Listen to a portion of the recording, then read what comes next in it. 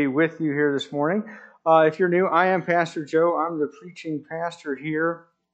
But if you would ask me what I wanted to be when I was a little boy, when you grow up, and we like to ask little kids this question, right? What do you want to be when you grow up? And what I wanted to be when I grew up back then was a cowboy. Anybody can relate to that, right? I wanted to be a cowboy, and so Dad would watch Gunsmoke on TV. With James Arness as Marshal Matt Dillon, right? And I would watch the Lone Ranger down in my parents' basement. It was a 1970s basement, so it had to have green carpet, right? And it had that green shag carpet. And I had, our little color TV that had 4 channels on it and the rabbit ears. And I would tune in to watch the Lone Ranger on TV, and I had a red cowboy hat that I think I wore everywhere, including the shower and to church and the swimming pool, and cowboy boots, and I had one of these little spring horses. Have you seen this? These are amazing. Apparently, you can still buy them, but they do not come in adult sizes. And I had this hollow plastic horse, and it had a spring at each corner of the horse on this iron frame, and I would sit and I would ride that thing to death until the paint wore off of it. I rode that thing while watching the Lone Ranger. But my favorite possession of all of the things that I owned was for my 6th birthday. My dad had bought me a leather holster for my cap pistol, right? Now, this was the best I could find. Bass Pro comes through on all kinds of things. But I had a good one back then, right? And it looked real. It didn't have the red caps at the end. We were a less litigious society then. Mine looked real, and they put real black powder in the caps, and it sounded like a gun went off when you shot it, right? And there were imaginary outlaws all over my neighborhood. And so I would go gunslinging around Findlay Avenue, and spin that thing and stick it back in the holster. I mean, I was amazing, right? And I was the first person to bring peace to Findlay Avenue. It was incredible. I kept it strapped to my hip every place I went. I think it probably made it to church more than once, although I don't know if they had a sign that said you had to check your guns at the door, but if I had, I'd have had to turn them in to the pastor. But in any case, I think part of the appeal of Westerns and of being a cowboy, like I imagined back then, was the way that conflict between good and evil was just simple. It was always neatly resolved. A good man simply walked into the saloon or down the street like Gary Cooper in High Noon, and he unholstered his Peacemaker made by Sam Colt. And the bad guys either left town for good or they wound up in Boot Hill, right? And conflict always got solved, and justice always came.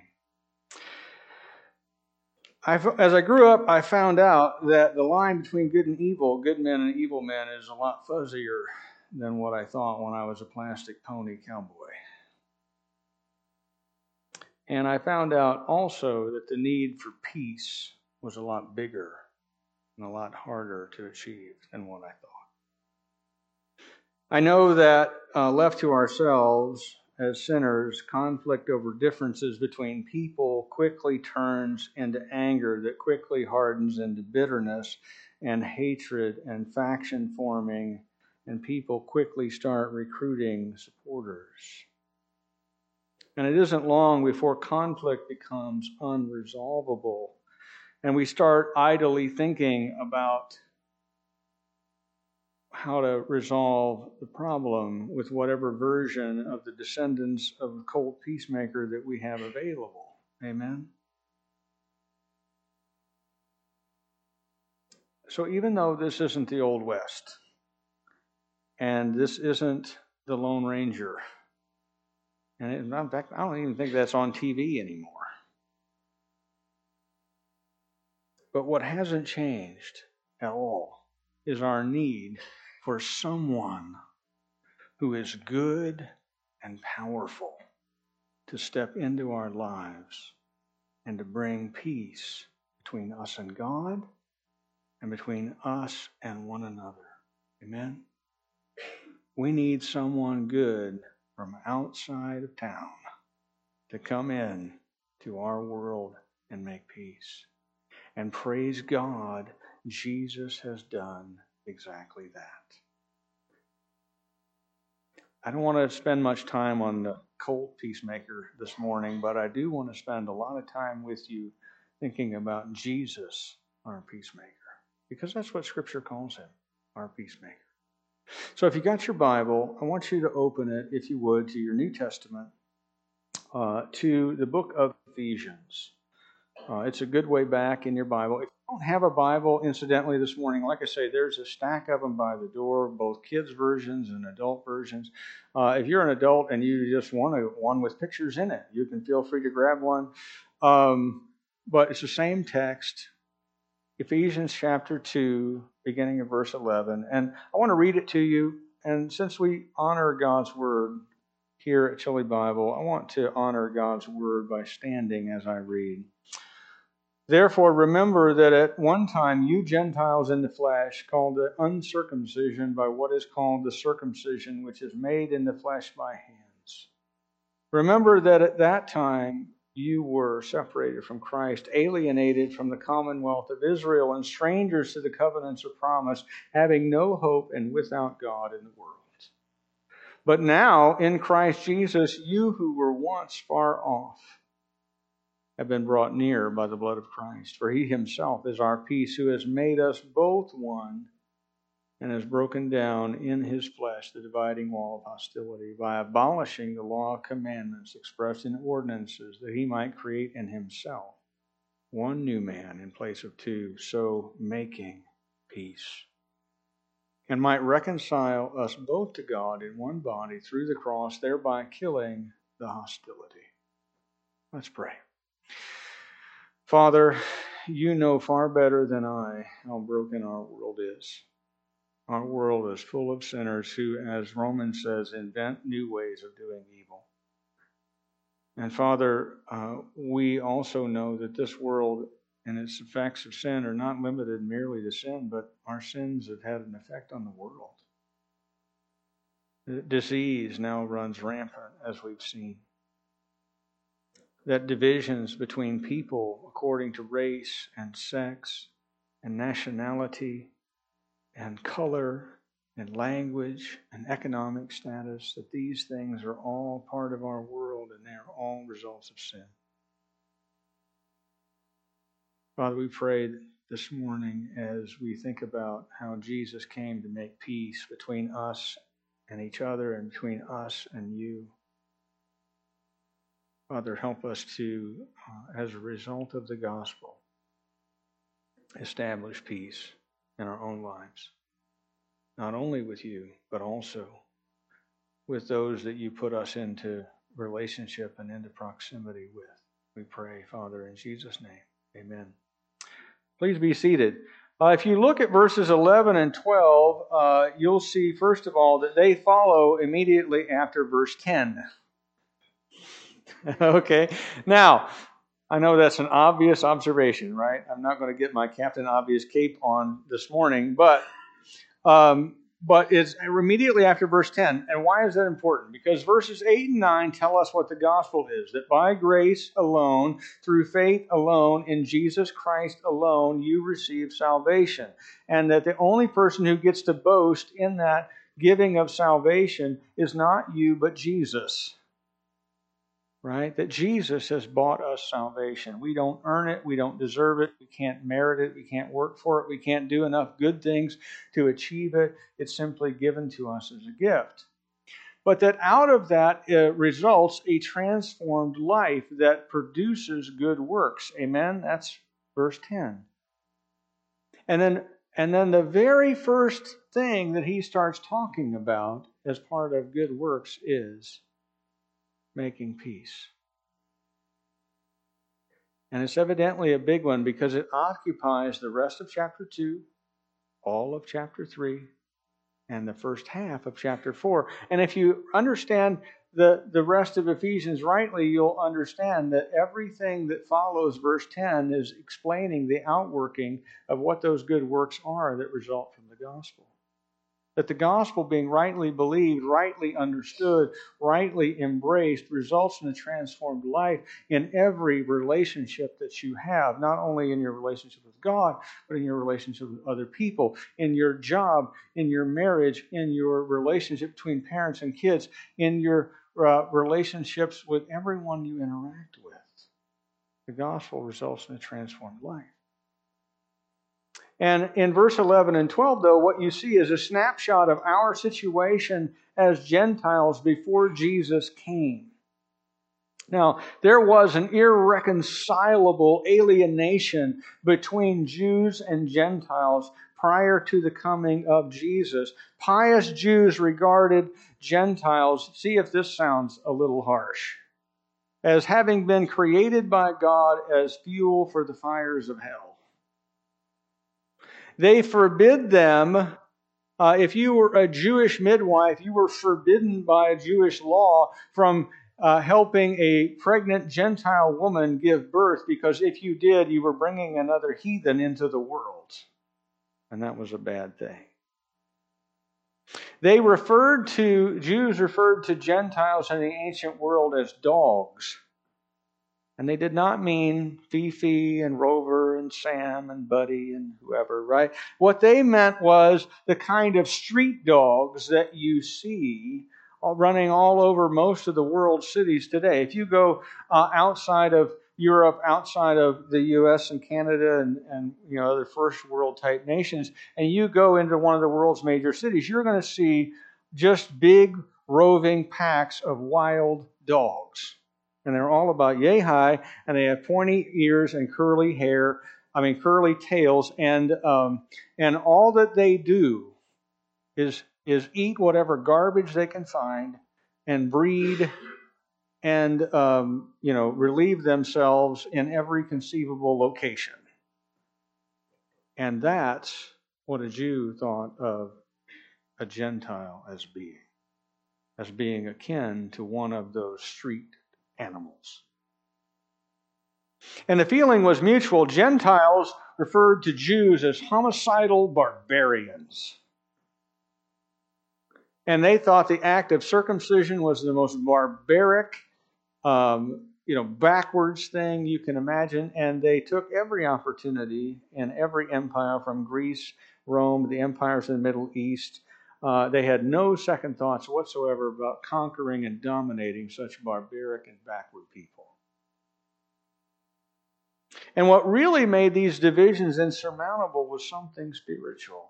And that's what verse 11 and 12 explains. Remember, at that time, you Gentiles in the flesh, who were called the uncircumcision by what is called the circumcision, which is made in the flesh by hands. Remember, at that time, you were separated from Christ.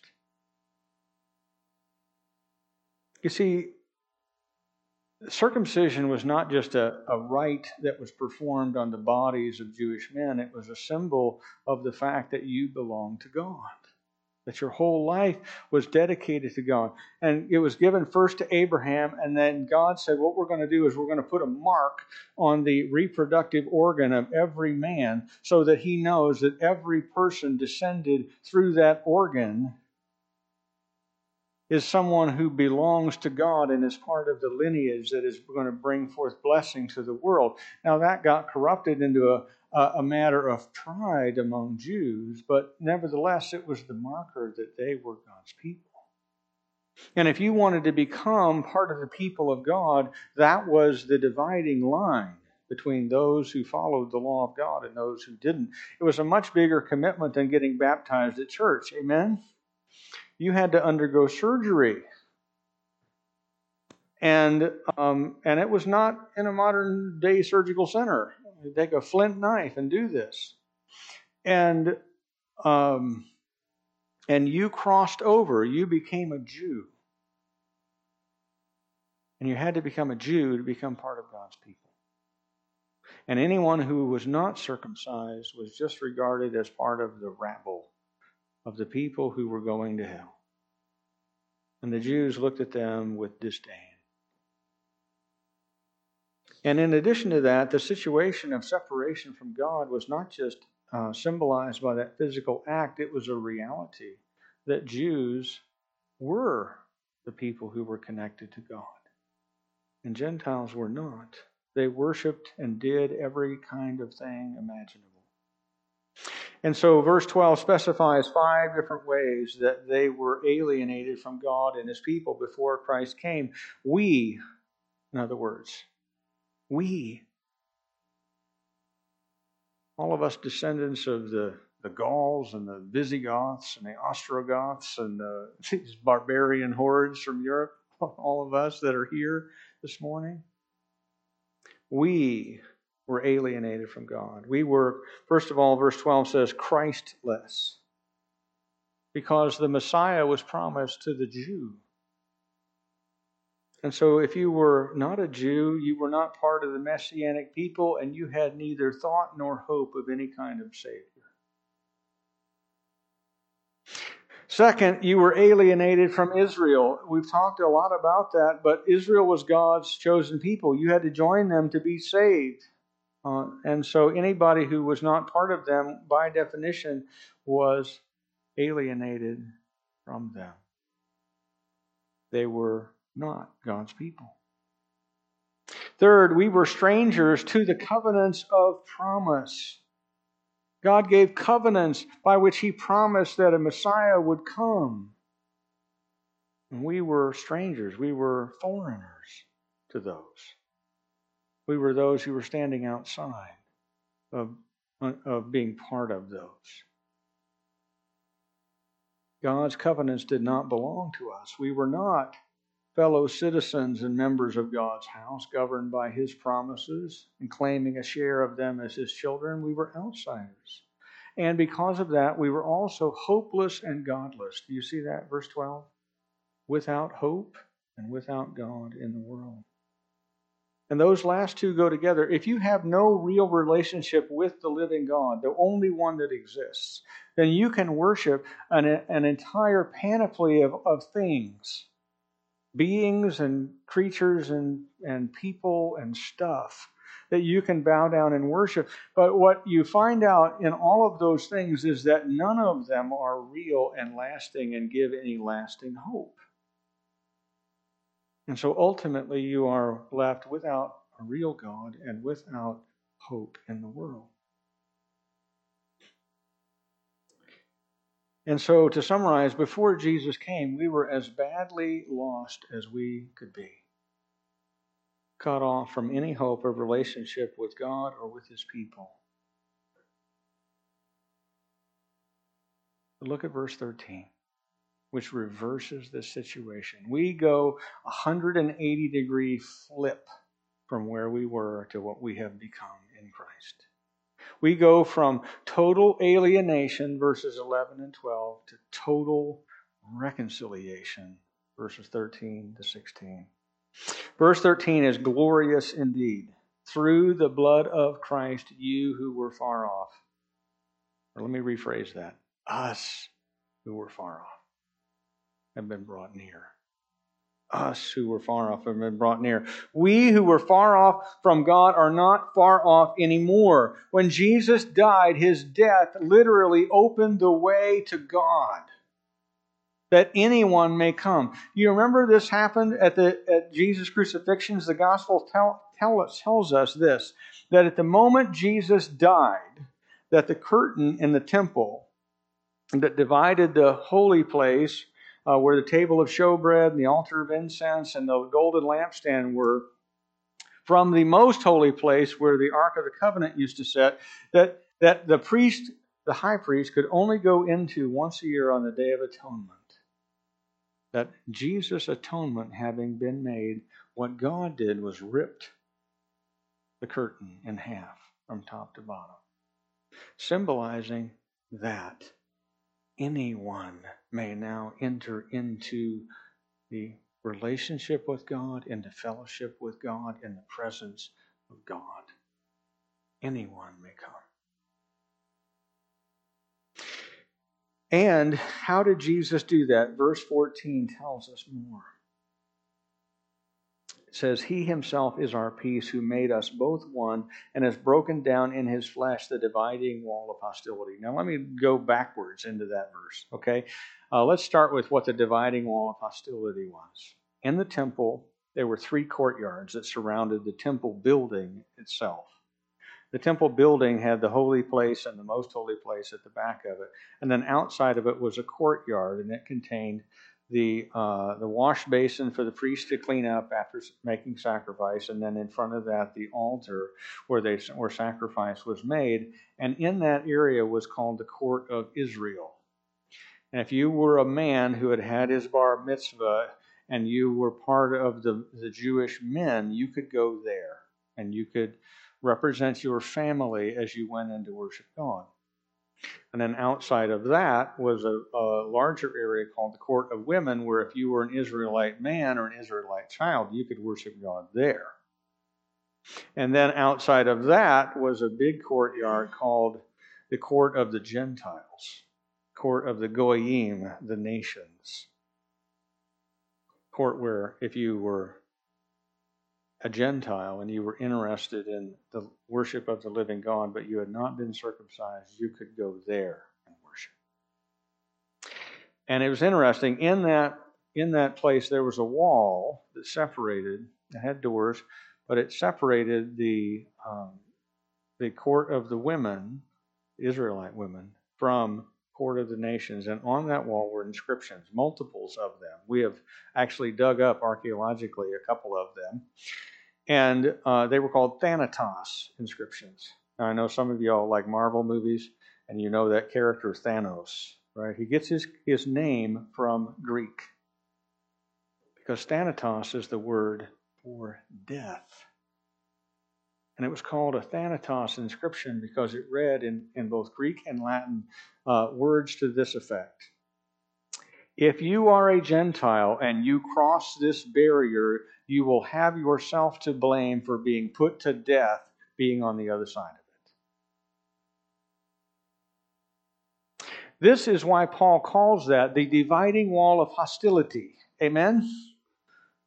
Because it could set a very hard life and death boundary between those who are the people of God and those who are not. And if you are not, then may God have mercy on your soul if you cross this wall.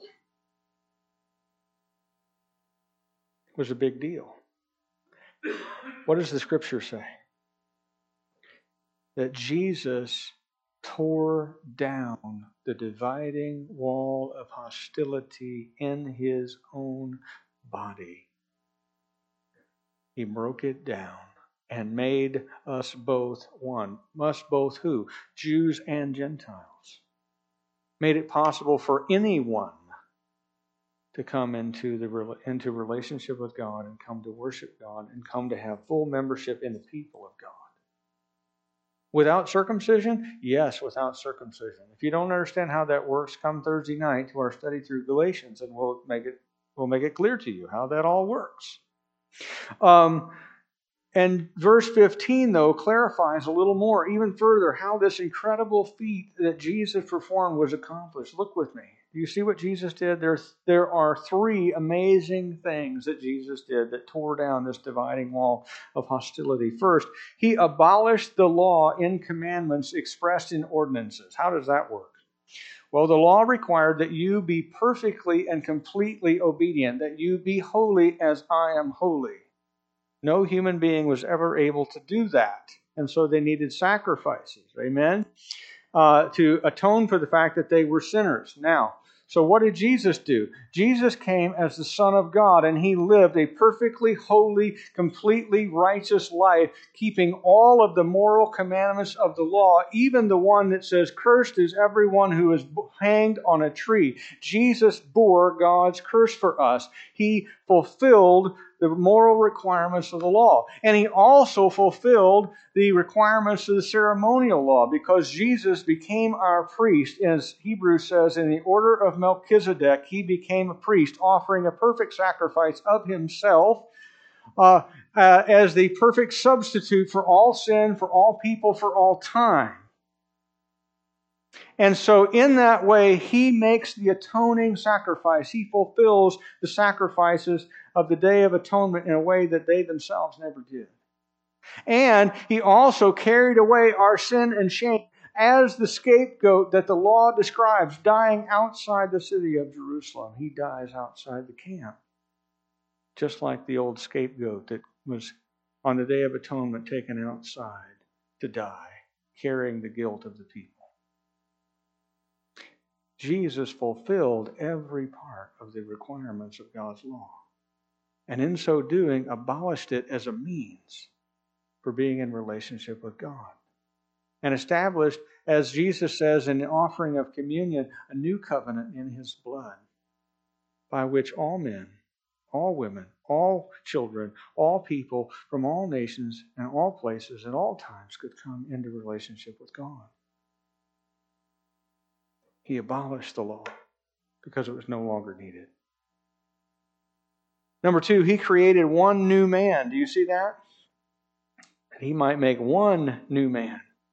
When a person puts their faith into Jesus Christ and Him alone for salvation, what happens is that they are transferred by the Holy Spirit into membership in God's family. They become a member. We talk about the body of Christ, right? Because Ephesians talks about that He has made us part of one body, the body of Christ. And so all of the distinctions that formerly may have been important to you in your life are relativized in relationship to the one distinction that matters, that you are part of the body of Christ. He's made different people one in His body. So you don't all have to become Jews. Aren't you glad? Some of you men are especially glad that you don't have to become a Jew to become a Christian. Because you've experienced not circumcision of the body, but circumcision of the heart, which has brought you into the body of Christ. That by faith in Jesus you have been transformed. And that together we form one new people of God, one new man, one new race, one new humanity. And finally, and the third thing, Jesus made peace. Do you see that there at the end? So making peace. The end result of all these things that Jesus does, is peace between different kinds of people in the body of Christ, as they're all brought into unity, into oneness. And so it says that He ends the hostility. Hostility ends when we find our chief life-defining identity not in our nationality, not in our language, not in our race, not in our people group, but in the fact that we belong to Jesus. We define our life that way. I was talking with my daughter Ashley. She's serving as a camp counselor up at Timberlea Christian Camp in Wisconsin this summer. I was talking to her yesterday, and she was talking about some of these girls that were her counselees or campers this last week, and several of them. I was so brokenhearted. They introduce themselves, they give their name, and then the next thing that they give is how they identify in terms of their sexual proclivities. And I wanted to tell these girls there's so much more to life. Jesus is giving you so much more to life than how you happen to be attracted to people.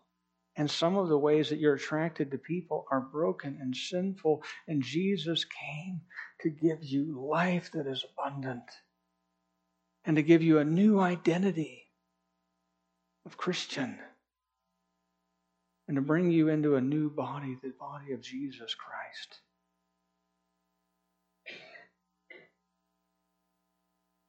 You can't get all that accomplished necessarily in 1 week at camp, but you can get started in sharing the gospel with somebody. And that's why she's there. But here's the reality. Jesus came to reconcile us to one another and to give us a new life-defining identity as Christians. As Christians. Christians first, last, and most. And look at, in case we missed it, verse 16. It makes it clear that Jesus came not only to make peace between Jews and Gentiles, but between us and God Himself. This is the big enchilada right here. Right? This is it. We are all born sinners. Amen? If you don't believe me, look back earlier in chapter 2 of this book, where it talks about how wretched and under God's wrath we were. And God saved us. And now we have peace with God. We have all received, if you put your trust in Jesus, salvation by grace alone, through faith alone, in Jesus Christ alone. And now we have peace with God. And that peace with God should result in peace with each other. Amen? Now, if all of these things are true, and they are, this is the Word of God, so all these things are true, then this is meant to, Ephesians 2:10, work itself out in good works that God prepared in advance that we should walk in them. Amen? So, this is the part where we get into the nub of this. If you got your bulletin, on the back of it is an outline of this message, the major points. And at the bottom, there's 3 sentences of an application point. It says this: the gospel is a message of reconciliation. Amen? It's about reconciliation between us and God first, and then us and other people second. So when it is believed, it results in reconciliation with God and with others. So now here's the hairy part. Because most of us like our theology, but we struggle on this part. Do my relationships reflect the gospel? It's a harder question to answer than you would think. It is. It's harder to answer that question than you would think. We often find it easier, even if we're followers of Jesus, to break peace than to make peace. Amen? But if we're followers of Jesus in a real way, in a lasting way, we're called to do the opposite of that. We're called to make peace, not break peace. Getting this right is a big part of the Christian life. It is an enormous chunk of this book.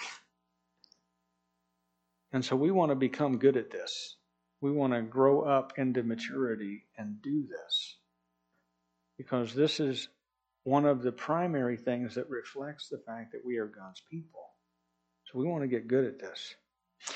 Let me give you some points of application. There are 4 of these. Number 1, be reconciled to God. We got to start there. We got to start there. If you do not know God, then none of this is going to make any sense or be remotely possible in your life. And so you got to start there. If you are not yet in a place where you are at peace with God, this is the way that God made for that to happen. He said, believe in Jesus Christ. Let me clarify what that means. That you transfer your trust from whatever you have been building your life on to Jesus Christ. Believe that He died on the cross for your sins and was raised from the dead to give you new life. And at the moment you do that, you receive the new life He promised. The Holy Spirit enters into your heart, and you're able to experience that transformation then that we're talking about. But if you're not reconciled to God first, reconciliation with each other is not going to be possible. So you got to start there. If you want to know more about that, I would love to meet with you afterwards. I will take as long as you need. I will stay here overnight if necessary. I am serious. I'm not kidding. For you to come to an understanding of what it means to follow Jesus and to know Him in a personal way. I absolutely do it. It's too important. this is the most important thing in all of life, is being reconciled to God. But out of that, if you are reconciled rightly to God through faith in Christ, then there are some things that ought to result from that. And that ought to first of all, remember, this is number 2, remember the gospel is about reconciling us to God and bringing reconciliation between us and one another. And that fact should show up in all of our relationships if we belong to God. The Apostle John says it this way in 1 John 4:20. If anyone says, I love God, and yet hates his brother, he is a liar. For he who does not love his brother whom he has seen cannot love God whom he has not seen. God always ties loving him and loving people together. Now, one doesn't replace the other, but they're always tied together. If you really love God, then you love other people. And if you don't love other people, don't say you love God, because his love always translates into loving other people. Number 3, when it comes to reconciliation among people, remember what Jesus taught us in Matthew 5:23. He said this: if you are offering your gift at the altar, in other words, if you've come to God to worship, and you there remember that your brother has something against you, leave your gift at the altar and go and be reconciled to your brother, and then come and offer your gift. In other words, God thinks this is so important that it is a hindrance to worship if you've got unresolved conflict and need to go solve that one. So practically speaking, how do you do that? Okay, here, let me give you some steps.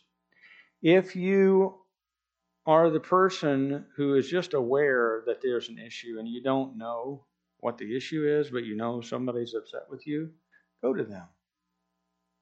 If you're the one who is upset, then go to them. Don't wait 6 months. Don't wait till you got a good head of steam up. Don't wait until you've talked to 15 people other than them. Go. Go immediately. Ask, if you're not sure what the problem is, ask. Often there's sin on both sides. And if there is, apologize. If you're the one who's the sinner, apologize.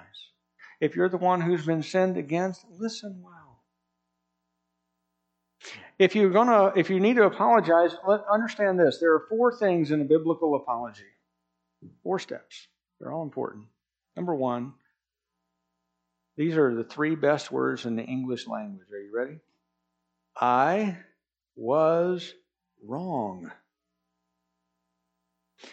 Put a period there. Okay, not a comma followed by a contrasting conjunction. Right? Those of you grammarians got that, right? Where you say, comma, but, and then you start excuse making, right? Don't do that. However, although, right? Don't do that. Put a period there. I was wrong. Admit what you did. And call it what God calls it. Call it sin. Admit. Confess. Agree with God that what you did was wrong. And tell them. And then, step 2, I am sorry. Express regret for what you've done. Admit your sin and then express regret for having sinned. And number 3, ask for forgiveness. Will you forgive me? And number 4, and this is hard, this is where the rubber meets the road, this is where you have to change. What can I do to make this right?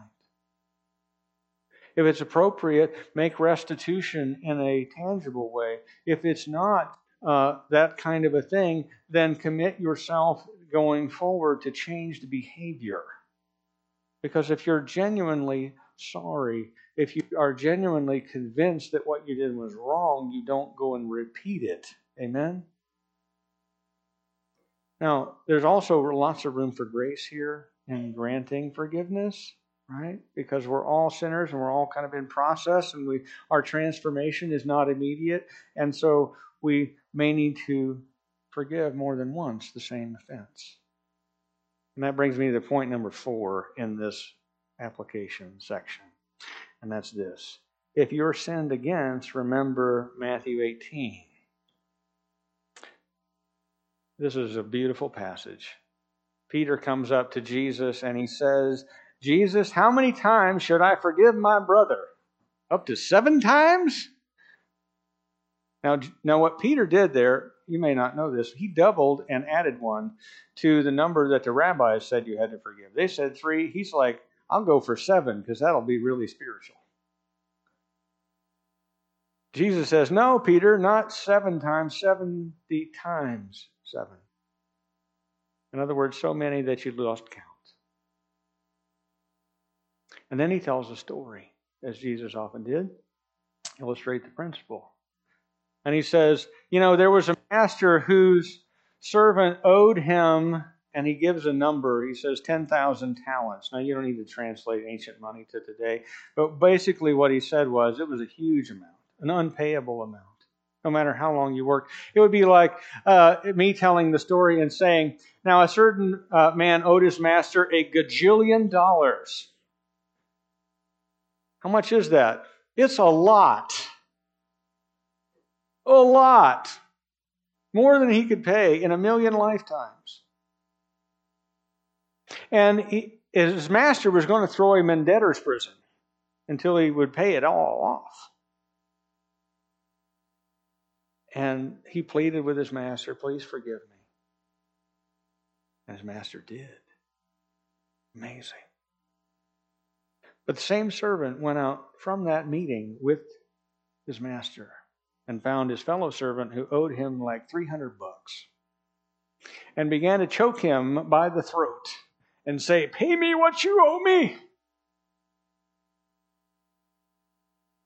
And his fellow servants saw what happened. They said, didn't you forgive this servant like $1 gajillion? And the master said, well, yes, I did. Are you aware he's shaken down one of us for $300?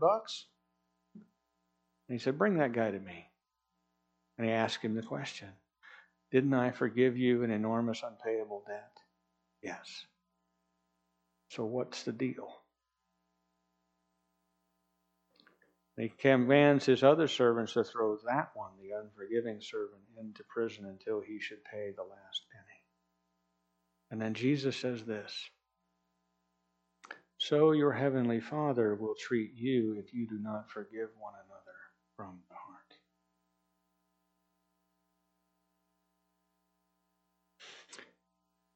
Forgiveness is important to Jesus. Amen? I think that we can say that safely. Reconciliation is at the heart of the gospel. And if we are unreconciled as people, in our homes, in our marriages, in our communities, in our cities, in our nation, then we, of all people, ought to be about the business of causing that to happen. Amen? And it ought to start where we live, with the people in our own house, the people in our own church, people in our own neighborhood, etc. So I'm going to pray, because this is going to have to be a mighty work of God to bring this about. Let's pray. God, our Heavenly Father, our lives are broken. Our lives are broken beyond repair until Jesus comes into them. And Jesus comes and makes peace between us and you, and then brings transformation by the Holy Spirit that can only be described as miraculous. Father, we pray that you would continue your miraculous work in us and among us here in this place, that we would first of all be reconciled to you, And then secondly, be reconciled one to another, that we would be at peace, and having established peace among the people of God, that we would shine like lights in a dark world desperately in need of peace. Father, our world doesn't often care about what we think about anything, but they watch us for what they see us do. Father, I pray that what they see us do would be so amazing, so reflective of Acts chapter 2 kind of living, that they could not stay away, but that they would be drawn to you and to worshiping you through the testimony of your people and through the way that they live it out. Father, work in our hearts, work in our homes, work in our streets, our cities, our community, our nation, to bring about reconciliation between God and people, and between people and each other. The people of every tribe, every nation, every tongue, every people might join, as the Scripture says will one day happen, in worshiping Jesus Christ our Lord. We pray in Jesus' name. Amen. Stay seated for this song.